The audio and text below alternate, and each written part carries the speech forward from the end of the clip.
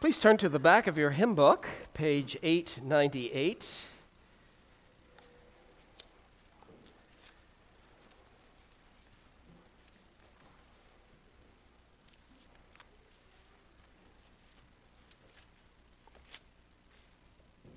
Page 898. I'm going to read a few articles here. First of all, Article 7. 898.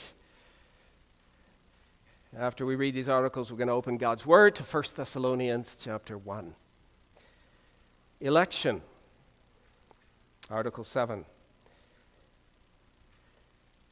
Election, or choosing, is God's unchangeable purpose by which he did the following.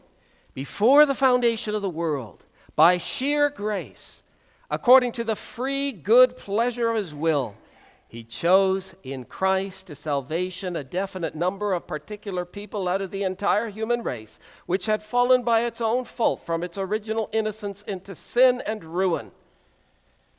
Those chosen were neither better nor more deserving than the others, but lay with them in the common misery. He did this in Christ, whom he also appointed from eternity to be the mediator, the head of all those chosen, and the foundation of their salvation. And so he decided to give the chosen ones to Christ to be saved and to call and draw them effectively into Christ's fellowship through his word and spirit. In other words, he decided to grant them true faith in Christ, to justify them, to sanctify them, and finally, after powerfully preserving them in the fellowship of his Son, to glorify them. God did all this in order to demonstrate his mercy to the praise of the riches of his glorious grace. As Scripture says, God chose us in Christ before the foundation of the world so that we should be holy and blameless before him with love. He predestined us, whom he adopted as his children through Jesus Christ in himself, according to the good pleasure of his will, to the praise of his glorious grace, by which he freely made us pleasing to himself in his beloved. And elsewhere, those whom he predestined, he also called. Those whom he called, he also justified. And those whom he justified, he also glorified. And then go to Article 9. Election not based on foreseen faith. This same election took place not on the basis of foreseen faith, of the obedience of faith, of holiness, or of any other good quality and disposition, as though it were based on a prerequisite cause or condition in the person to be chosen, but rather for the purpose of faith, of the obedience of faith, of holiness, and so on. Accordingly, election is the source of each of the benefits of salvation: faith, holiness, and the other saving gifts, and at last eternal life itself, flow forth from election as its fruits and effects.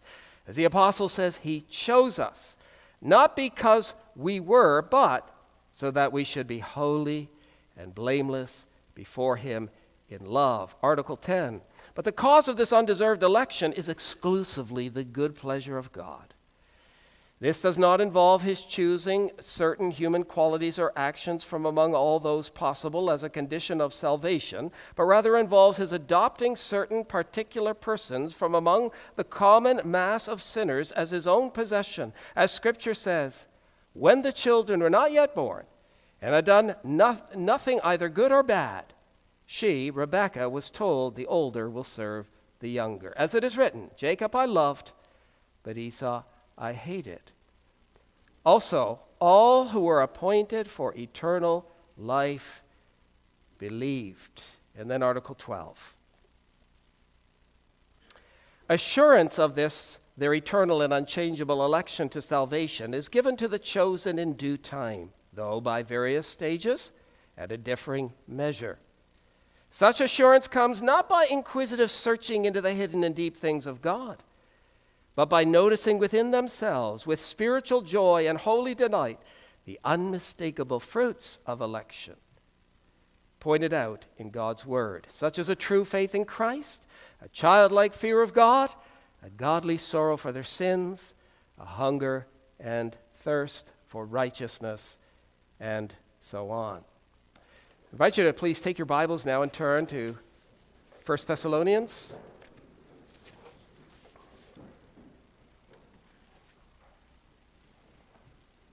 First Thessalonians chapter 1.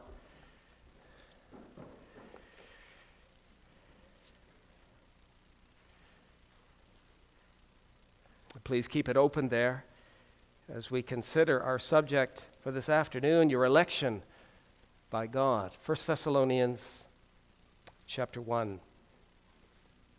Paul, Silvanus, and Timothy. To the church of the Thessalonians in God the Father and the Lord Jesus Christ, grace to you and peace from God our Father and the Lord Jesus Christ. We give thanks to God always for you all, making mention of you in our prayers, remembering without ceasing your work of faith, labor of love, and patience of hope in our Lord Jesus Christ in the sight of our God and Father, knowing, beloved brethren, your election by God. For our gospel did not come to you in word only, but also in power, and in the Holy Spirit, and in much assurance, as you know what kind of men we were among you for your sake. You became followers of us, or imitators of us and of the Lord, having received the word in much affliction, with joy of the Holy Spirit, so that you became examples to all in Macedonia and Achaia who believe. For from you the word of the Lord has sounded forth, not only in Macedonia and Achaia, but also in every place. Your faith toward God has gone out, so that we do not need to say anything. For they themselves declare concerning us what manner of entry we had to you, and how you turned to God from idols to serve the living and true God, and to wait for his Son from heaven, whom he raised from the dead, even Jesus, who delivers us from the wrath to come. So far the reading of God's holy word.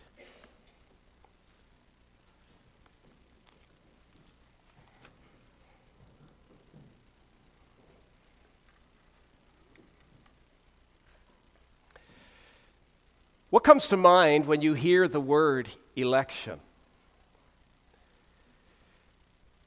For most people, the word election reminds them of politics. We're familiar with federal elections, provincial elections, municipal elections, and so on. But the Bible speaks of an election which is of far greater importance than any federal, provincial, or municipal election. The Bible speaks of an election that has eternal consequences, one of everlasting significance. When prime ministers, premiers, and mayors all pass away, and when the parliament buildings in Ottawa are dissolved at the coming of Jesus, when ballot boxes will no longer be in use, the results of a far greater election will remain, namely, our election by God. It includes people of every race, of every nation, men and women, those of every class. It is this election by God that we want to consider this afternoon. As you approach your last breath, federal, provincial, and municipal elections will probably matter very little to you. But it will matter a great deal whether you are included among the number of God's elect. As we focus our attention on this subject, I would like us to ponder three things. What does it mean? What is the fruit? What does it matter? What does it mean? In 1 Thessalonians 1, verse 4, the Apostle Paul said, knowing, beloved brethren, your election by God. Another translation says, knowing, brethren, beloved by God, his choice of you. The history of the church shows that the doctrine of election is an extremely controversial subject. Bible teacher and writer of the late early 1900s, A.W. Pink, once began a sermon by saying, I'm going to speak tonight on one of the most hated doctrines of the Bible, namely that of God's sovereign election. Mr. Pink went on to say that while the doctrine of eternal punishment is one of the most objectionable doctrines to those outside the church, the doctrine of God's sovereign election is the truth most loathed and reviled by the majority of those who claim to be Christians. It was his experience that many people who claimed to be believers had no use for the doctrine of God's sovereign election. But 130 years ago, J.C. Ryle of Liverpool made a similar observation. He said this: "No part of the Christian religion has been so much disputed, rejected, and reviled as this. Thousands of so-called Christians profess to believe the atonement, salvation by grace, and justification by faith, and yet refuse to look at the doctrine of election. The very mention of the word to some persons is enough to call forth expressions of anger, ill temper, and passion." Well, congregation, perhaps today there is not the same level of hatred for this doctrine as there was in Mr. Pink's day or Mr. Ryle's day. Thankfully, here in North America, the tide has turned somewhat, and there is a renewed interest in the biblical doctrines of grace. Yet there remain those who have very little knowledge of these things. I know a pastor who was called to a declining Presbyterian church. Shortly after his arrival at the church, he began preaching on the sovereignty of God in the work of salvation. Members of his church were amazed at hearing things that apparently they had never been taught before. He had to slow down and lead them incrementally through the doctrines of grace because they were completely new to most of them, even though officially they still subscribe to the Westminster Standards. You see, there are some churches who have set the doctrine of election aside because they consider it divisive. Others ignore it because, in their opinion, it is not that significant and not very practical. Still, others have ignored it because it goes far beyond their comprehension. If we can't understand it, then why bother to study it? And then there are yet others who dismiss this doctrine because it offends their sense of fairness.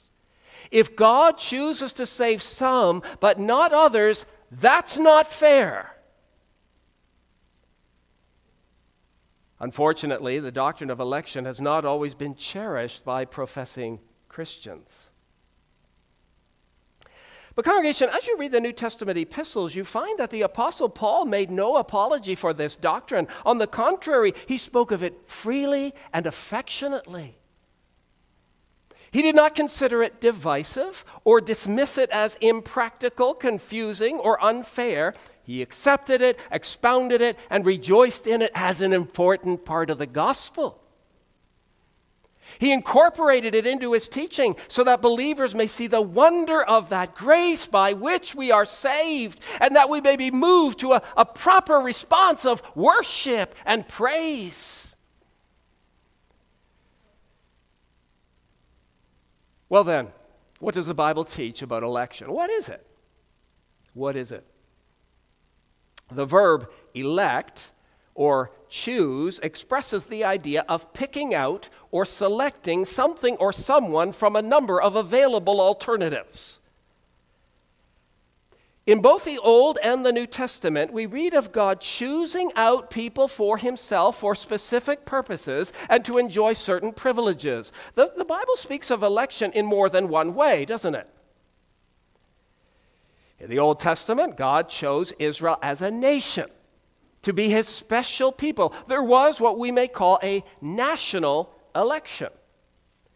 Deuteronomy 7 verse 6, "For you are a holy people to the Lord your God. The Lord your God has chosen you to be a people for himself, a special treasure above all the peoples on the face of the earth." The Lord your God has chosen you. Israel as a nation was selected by God for a specific purpose, and they received special privileges as God's elect people. Secondly, not only does the Old Testament speak of national election, but it also speaks of the election of certain individuals to particular areas of service. the election of certain individuals to particular areas of service. Deuteronomy 18:5 says of the priests, "For the Lord your God has chosen you out of all your tribes to stand to minister in the name of the Lord." The priests were chosen to minister. Psalm 106 calls Moses his chosen one. Psalm 105 calls Aaron one whom he had chosen. 2 Samuel 6 calls David the chosen of the Lord. All these people were chosen to particular areas of service. But then thirdly, the New Testament also speaks of the election of individuals to salvation and eternal glory. The election of individuals to salvation and eternal glory. National election and election of individuals to special service did not guarantee the final salvation of those elected. Israel as a nation was God's elect people. Yet, what do we read in 1 Corinthians 10? We read that many of them died under judgment. There are also individuals who were elected for special service who died, as far as we know, under judgment. Men like King Saul and Judas, the chosen apostle. So national election and election of individuals to special service did not guarantee the final salvation of those elected. Many perished in unbelief. The election Paul speaks of in the New Testament, however, is an election of individuals to eternal life. It is God selecting of certain people with a view to bringing them to salvation in Jesus Christ. It is an election of individuals that does guarantee the final salvation of those elected. The Apostle Paul says that this election was made in Christ before the foundation of the world, an election from eternity. Listen to the words of Ephesians 1. They're great words. "Blessed be the God and Father of our Lord Jesus Christ, who has blessed us with every spiritual blessing in the heavenly places in Christ, just as he chose us in him before the foundation of the world." But then, congregation, the question which really brings us to the heart of the matter is this: how does God choose? Or what is the basis for God's choice? This is where churches and Christians run into differences. You see, everyone who claims to believe the Bible must acknowledge the teaching of election and predestination. These are not words that have been invented by theologians. They're found in the Bible itself. When you read the New Testament, you cannot escape the words election and predestination. To deny election and predestination is to deny terms that God himself has chosen to use. But the question that separates Reformed and non-Reformed is this: how does God choose? On what does he base his decision to elect some and not others?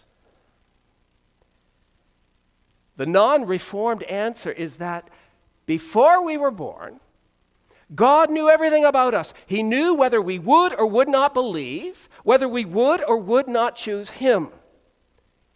On the basis of that prior knowledge of us, he made his decision regarding election. God chose for eternal life those whom he knew would choose him. One author summarized the non-Reformed view of election like this: God looks down the tunnel of time from all eternity, observing human responses, and so he knows what choices will be made when people are invited to respond to the gospel of Christ. On the basis of that foreknowledge, and on the basis of these foreseen choices of human beings, God then elects people to be saved. So our salvation, our election, is conditional upon foreseen choices that we make. Okay, so that in summary is the non-Reformed view. God looked down through history and saw whether people would or would not believe, and on that basis he chose some and didn't choose others. He elected them because he knew they would respond positively to the gospel. The Reformed view rejects this notion entirely. It teaches that if God's election rested upon our response to the gospel, if election was conditional upon whether we would or would not exercise faith, no one would be saved. The Bible teaches that fallen people are what? Dead in trespasses and sins, alienated from God, and under the control of the prince of the power of the air, Satan himself. Because fallen sinners are in this deplorable condition, we can never make a positive response to the gospel. We can never exercise faith, and we can never believe. Left to ourselves, fallen sinners would never choose God. We have no desire for God. Therefore, if election depended upon man's response to the gospel, we would all be in a hopeless situation. No, congregation. Canons of Dort, Article 9, correctly says that election is not based upon foreseen faith, the foreseen decisions or responses of people to the gospel. Election is of grace, and of grace alone. Faith is not a condition of election. Isn't this precisely what Paul emphasized in Romans 9 in his discussion of Esau and Jacob? Paul said in Romans 9, verses 11 and 12, "For the children not yet being born, nor having done any good or evil, that the purpose of God according to election might stand, not of works, but of him who calls." God's choice had nothing to do with the nature of Jacob and Esau whatsoever. Before they were born, before they had done any good or evil, God chose Jacob as the special recipient of his love. Was it because Jacob was better? No. Was it because Jacob was more faithful? No. Was it because Jacob chose God? No. Article 10 says, "The cause of this undeserved election is exclusively the good pleasure of God." The choice was with God and with God alone. I will have mercy on whomever I will have mercy, and I will have compassion on whomever I will have compassion, so that it is not of him who wills, nor of him who runs, but of God who shows mercy. Romans 9:15.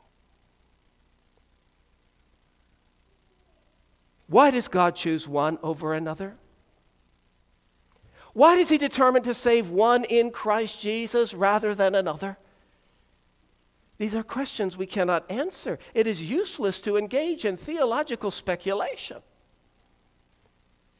We must simply accept the fact that God, in his mercy, before the very foundation of the world, chose a people in Christ for himself. The choice is made without any respect to their works. It is by his mercy, grace, and good pleasure alone.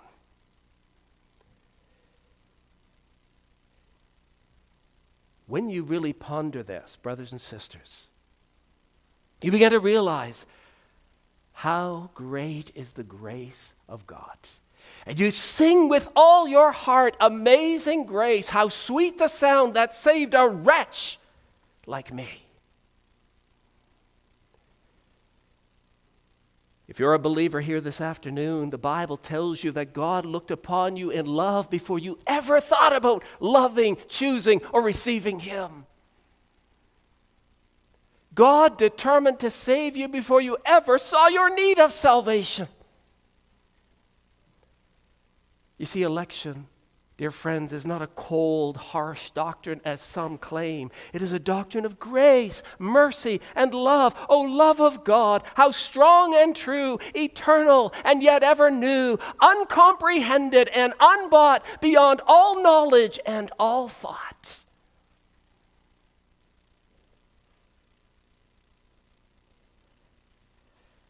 We come then to point number 2. What is the fruit of election? We've considered the meaning. Now, what is the fruit? A practical question that is frequently put forward is this: how do I know that my name is listed among the elect of God? How do I know that God chose me and that I am safe in the arms of sovereign love? After all, I cannot see into the hidden counsel of God or read the book of life. I cannot see the names of the redeemed or read the mind of God. Then how do I know that I am among those chosen to everlasting life in Christ Jesus? The answer, brothers and sisters, is really not that difficult. The Canons of Dort, Article 12, rightly says that assurance of election comes not by inquisitive searching into the hidden and deep things of God, but by noticing within themselves, with spiritual joy and holy delight, the unmistakable fruits of election. That the elect of God are known by the fruits is seen in our scripture reading. Look with me, please, once again to 1 Thessalonians chapter 1 and verse 4. Please have a look. 1 Thessalonians 1, 4. Paul said, "Knowing, beloved brethren, your election by God." How did Paul know? In 2 Thessalonians 2:13, Paul said again, "But we are bound to give thanks to God always for you, because God from the beginning chose you for salvation." How did he know? How did he know? Did God give him a glimpse into the book of life? Did he reveal to him in a vision that they were chosen? Not at all. Paul made these statements based on the fruits that he saw in their life. How do you know an apple tree is an apple tree? By the fruit. An apple tree produces apples. How do you know a pear tree is a pear tree? By the fruit. A pear tree produces pears. Jesus said a tree is known by its fruit. When I teach these truths to our young people, I sometimes use this illustration. The illustration predates self-driving cars, okay? If you're standing on the road and you see a car coming in the distance, how do you know the car has a driver? Because the car is traveling on the proper side of the road without swerving to the right hand or to the left. The car is not straddling the center line, nor is the car driving with two wheels in the ditch. It is steadily moving toward you without veering one way or the other. You know by the steady forward movement of the car that there is someone in the driver's seat guiding it onward. Even though you can't see the driver, you know he is there. Well, in a similar way, we can discern the elect of God. You cannot see the names in the book of life, but the results of God's election cannot be hidden. Look with me again to 1 Thessalonians 1, where Paul mentions some of the obvious fruits of election. Maybe you noticed that as we were reading it a few moments ago. Go with me to verse 2. "We give thanks to God always for you all, making mention of you in our prayers, remembering without ceasing your work of faith, labor of love, and patience of hope in our Lord Jesus Christ in the sight of our God and Father, knowing, beloved brethren, your election by God." Now, why did Paul believe the Thessalonians were elect? Because he saw their faith, love, and hope. He saw their labors for Christ, their love for Christ, and their hope in anticipating the second coming of Christ. It was on the basis of these things that Paul was able to say, "I know your election by God." Then look to verse 5. Verse 5.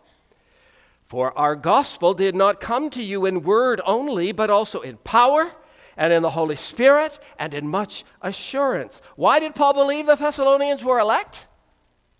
Because the gospel came to them with power and conviction.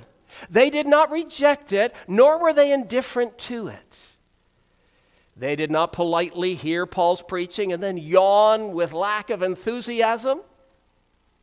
Neither did they say, "Well, that's good for you, Paul. That's nice. That's really nice, but it doesn't do anything for us. It might be true for you, but it's not true for us." No, the Thessalonians were gripped and convicted by the word. Their hearts were moved and their consciences were pricked by the word. They saw their sin. They understood their lost condition. They saw how far they had fallen short of God's perfect holy law, and they saw their need of salvation. When Paul preached in Thessalonica and declared that Jesus was the Messiah, these people believed, repented of their sin, and embraced Jesus Christ. It was because of this that Paul was able to say, I know your election by God. Congregation, you can only know your election by looking to Christ crucified and believing his word. Have you trusted him? Have you called out to him as your Savior? Have you understood your need of his sacrifice for sin? You cannot be certain of your election unless you look to him. You're not saved by believing you are elect. You're not saved by believing you're elect. Rather, you realize that you are elect because you have faith in Christ. Faith in his finished work is the ultimate test of whether you are chosen from before the foundation of the world. I believe this point needs to be clearly understood because the doctrine of election has sometimes been abused. There are those who say, if I'm elect, I'll be saved. If I'm not, I will not be saved. If I'm not elect, I won't be saved. There's nothing that I can do. So I'll just sit back and wait till God does something. That is a wrong understanding of election. The Bible doesn't say sit back and wait. The Bible says believe on the Lord Jesus Christ. Come to me that you may have life. Come to me so that all your sins will be pardoned. You can know your election by receiving the promises of the gospel. The Thessalonians received the message of the cross. Therefore, Paul could say, I know that he has chosen you.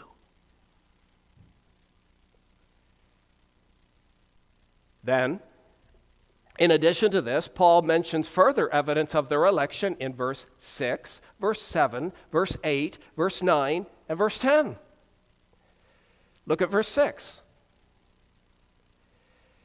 And you became followers or imitators of us and of the Lord, having received the word in much affliction, with joy of the Holy Spirit, so that you became examples to all in Macedonia and Achaia who believed. You see, the gospel changed their lives. They imitated Paul. They were willing to suffer. They were filled with joy, and they set a godly example for others. Verse 8 also adds what? Their evangelistic zeal. For from you the word of the Lord has sounded forth. End of verse 8. Your faith toward God has gone out. Their faith was proclaimed far and wide. They were not ashamed of the gospel, not ashamed to testify of their faith in Jesus. Furthermore, verse 9 tells us that they repented of their idolatry. They turned from idols to serve the living and true God. They rejected the false gods of their culture. And then verse 10 says that they anticipated the coming of Jesus Christ from heaven. And they were not afraid of his return because they knew that Jesus would deliver them from the wrath to come. The end of verse 10. So let me ask again.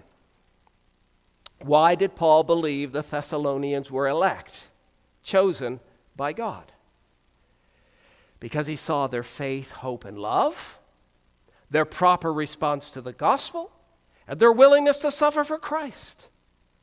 Because he saw the joy of the Holy Spirit, their godly example, their missionary zeal, their rejection of false religions, and their desire for Christ's return.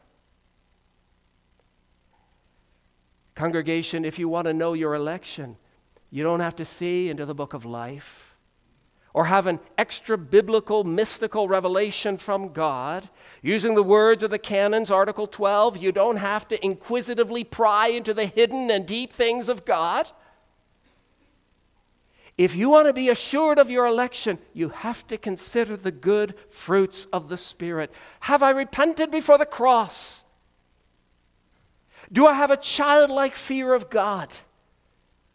Do I have a godly sorrow for sin? Do I hunger and thirst after righteousness? Article 12 of the Canons recognizes that the assurance of election may be attained in various degrees, various stages, and in different measures. In various degrees, various stages, and in different measures. Because the elect are not without sin, weakness, and impurity, we sometimes struggle with a measure of doubt. We hope to look at that a little more in coming weeks. But we need to remember that perfect obedience is not mentioned as a fruit of election. The evidence is not the absence of sin, but our attitude and response to sin. The elect will grieve over their sins, flee from them, and make it their aim to honor God by their obedience. If God has chosen you in Christ before the foundation of the world, such fruits will become evident in your life. The results of God's election cannot be hidden.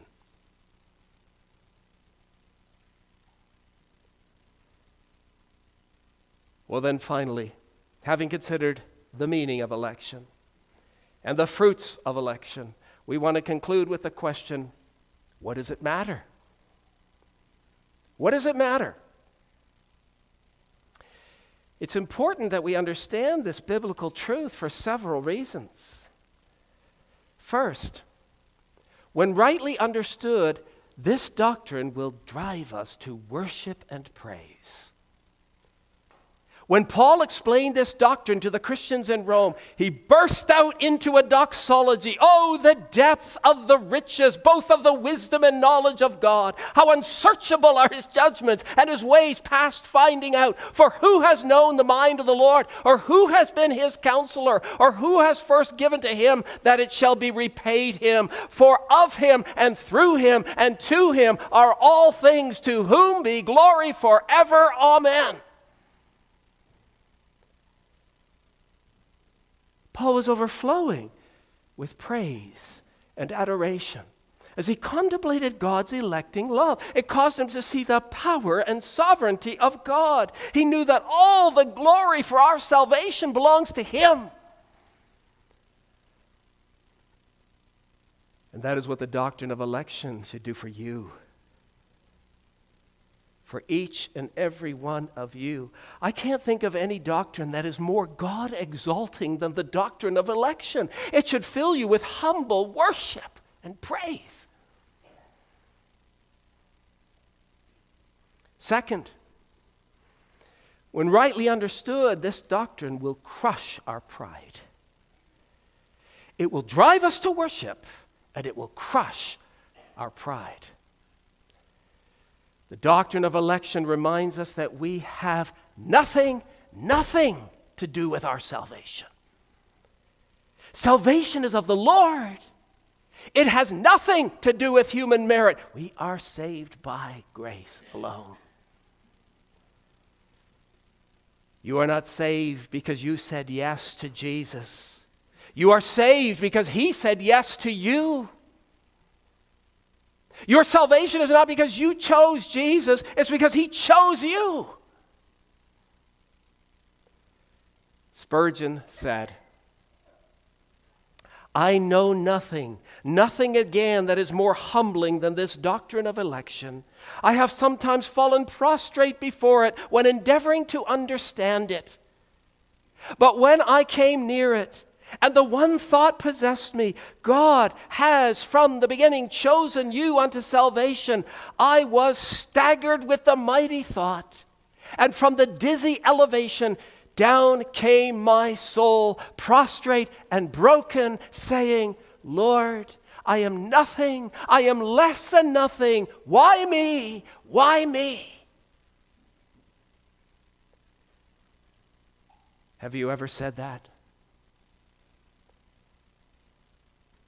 Lord, I am nothing. I am less than nothing. Why me? Why me? You see, the doctrine of election is extremely humbling. I shared with you briefly at our welcome evening that in my own experience, when the Lord began to turn my life around, it was this doctrine above all others that caused me to weep. I wept because I was nothing and had done nothing to merit God's love. Yet by his own sovereign grace, he had chosen me. And I said, as Mr. Spurgeon did, why me? Why me? The doctrine of election crushes our pride. Third, when rightly understood, this doctrine also promotes holiness. It drives us to worship, it crushes our pride, and it promotes holiness. Knowing the electing love of God, believers should be filled with such gratitude that they are compelled to a life of purity. Some people think that this doctrine will make people complacent. There is nothing further from the truth. Colossians 3:12 says, therefore, as the elect of God, holy and beloved, put on tender mercies, kindness, humility, meekness, long-suffering, bearing with one another, and forgiving one another. See, the doctrine of election should compel us to obedience. Again, Spurgeon said, shall I sin after God has chosen me? Shall I transgress after such love? Shall I go astray after so much loving kindness and tender mercy? No, my God, since you have chosen me, I will love you, I will live to you, I will give myself to you, to be yours forever, solemnly consecrating myself to your service. You see, the doctrine of election produces holiness. Fourth, when rightly understood, this doctrine is also a powerful incentive to evangelism and missions. It's a powerful incentive for evangelism and missions. When we go forth with the gospel message, we know that the results are not due to our powers of persuasion.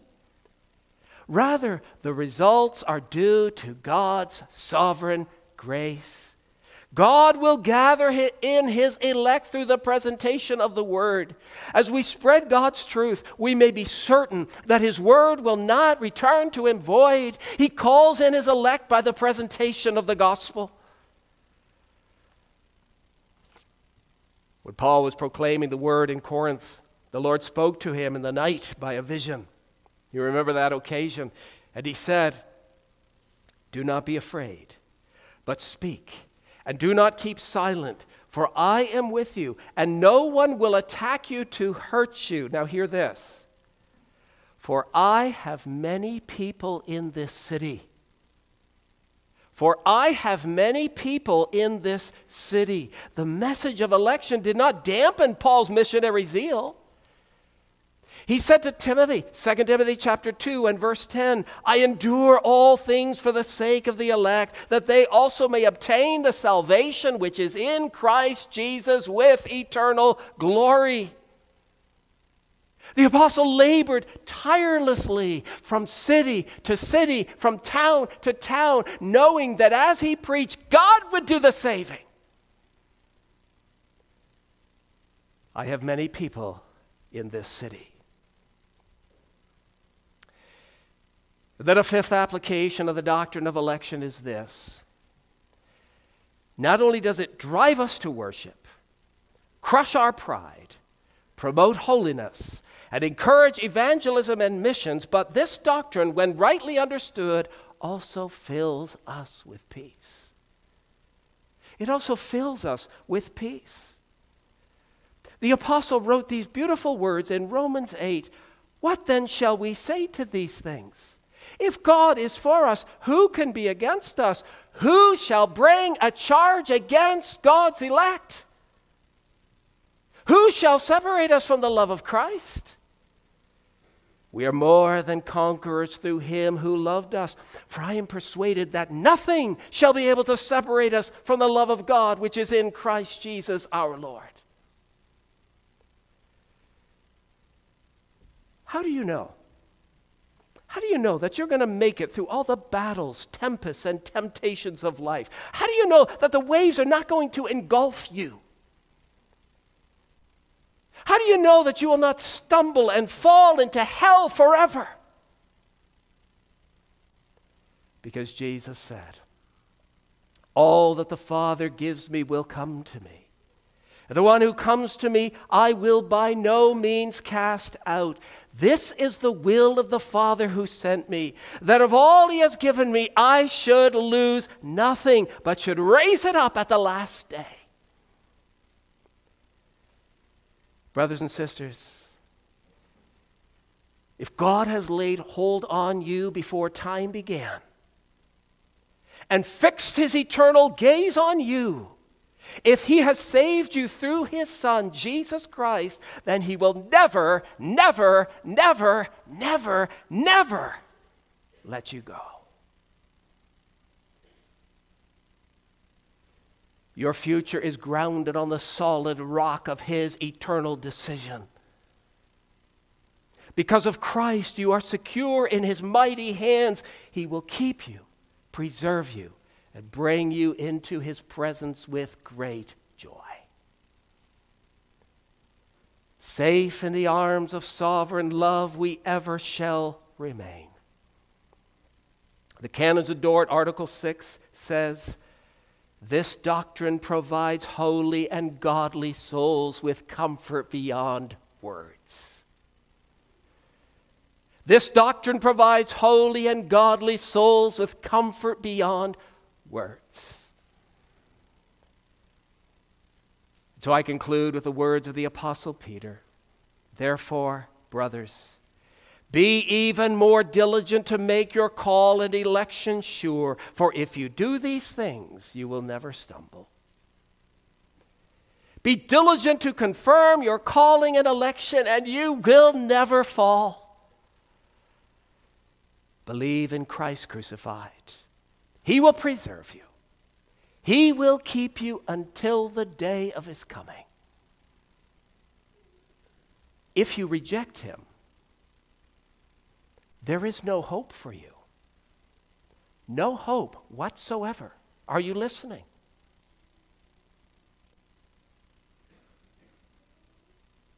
So be diligent to confirm your calling and election.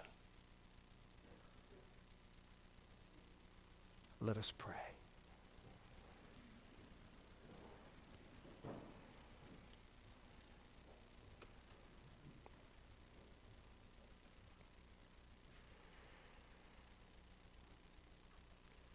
Lord, what a tremendous privilege it is to know these precious truths. We pray, Lord, that each and every one here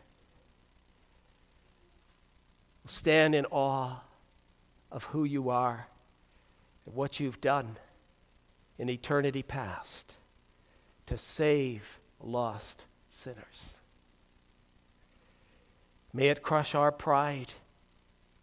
May it humble us. May it drive us to the pursuit of holiness, expressing gratitude for such great love.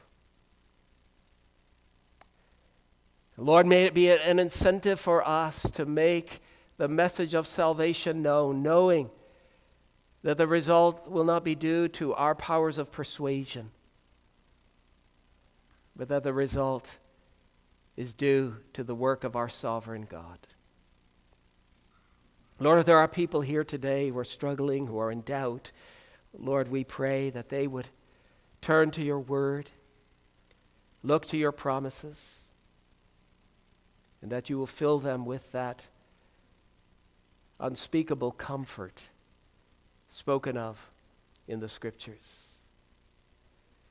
We pray, Heavenly Father, that we would, as your people and as a church here in this place, would display very clearly, unmistakably, the fruit of election. That we may display it not only to one another, but to the world in which we live, to the people that we are in contact with every day. That these things that Paul spoke of concerning the Thessalonian believers, that these things would be very evident in our lives. That, Lord,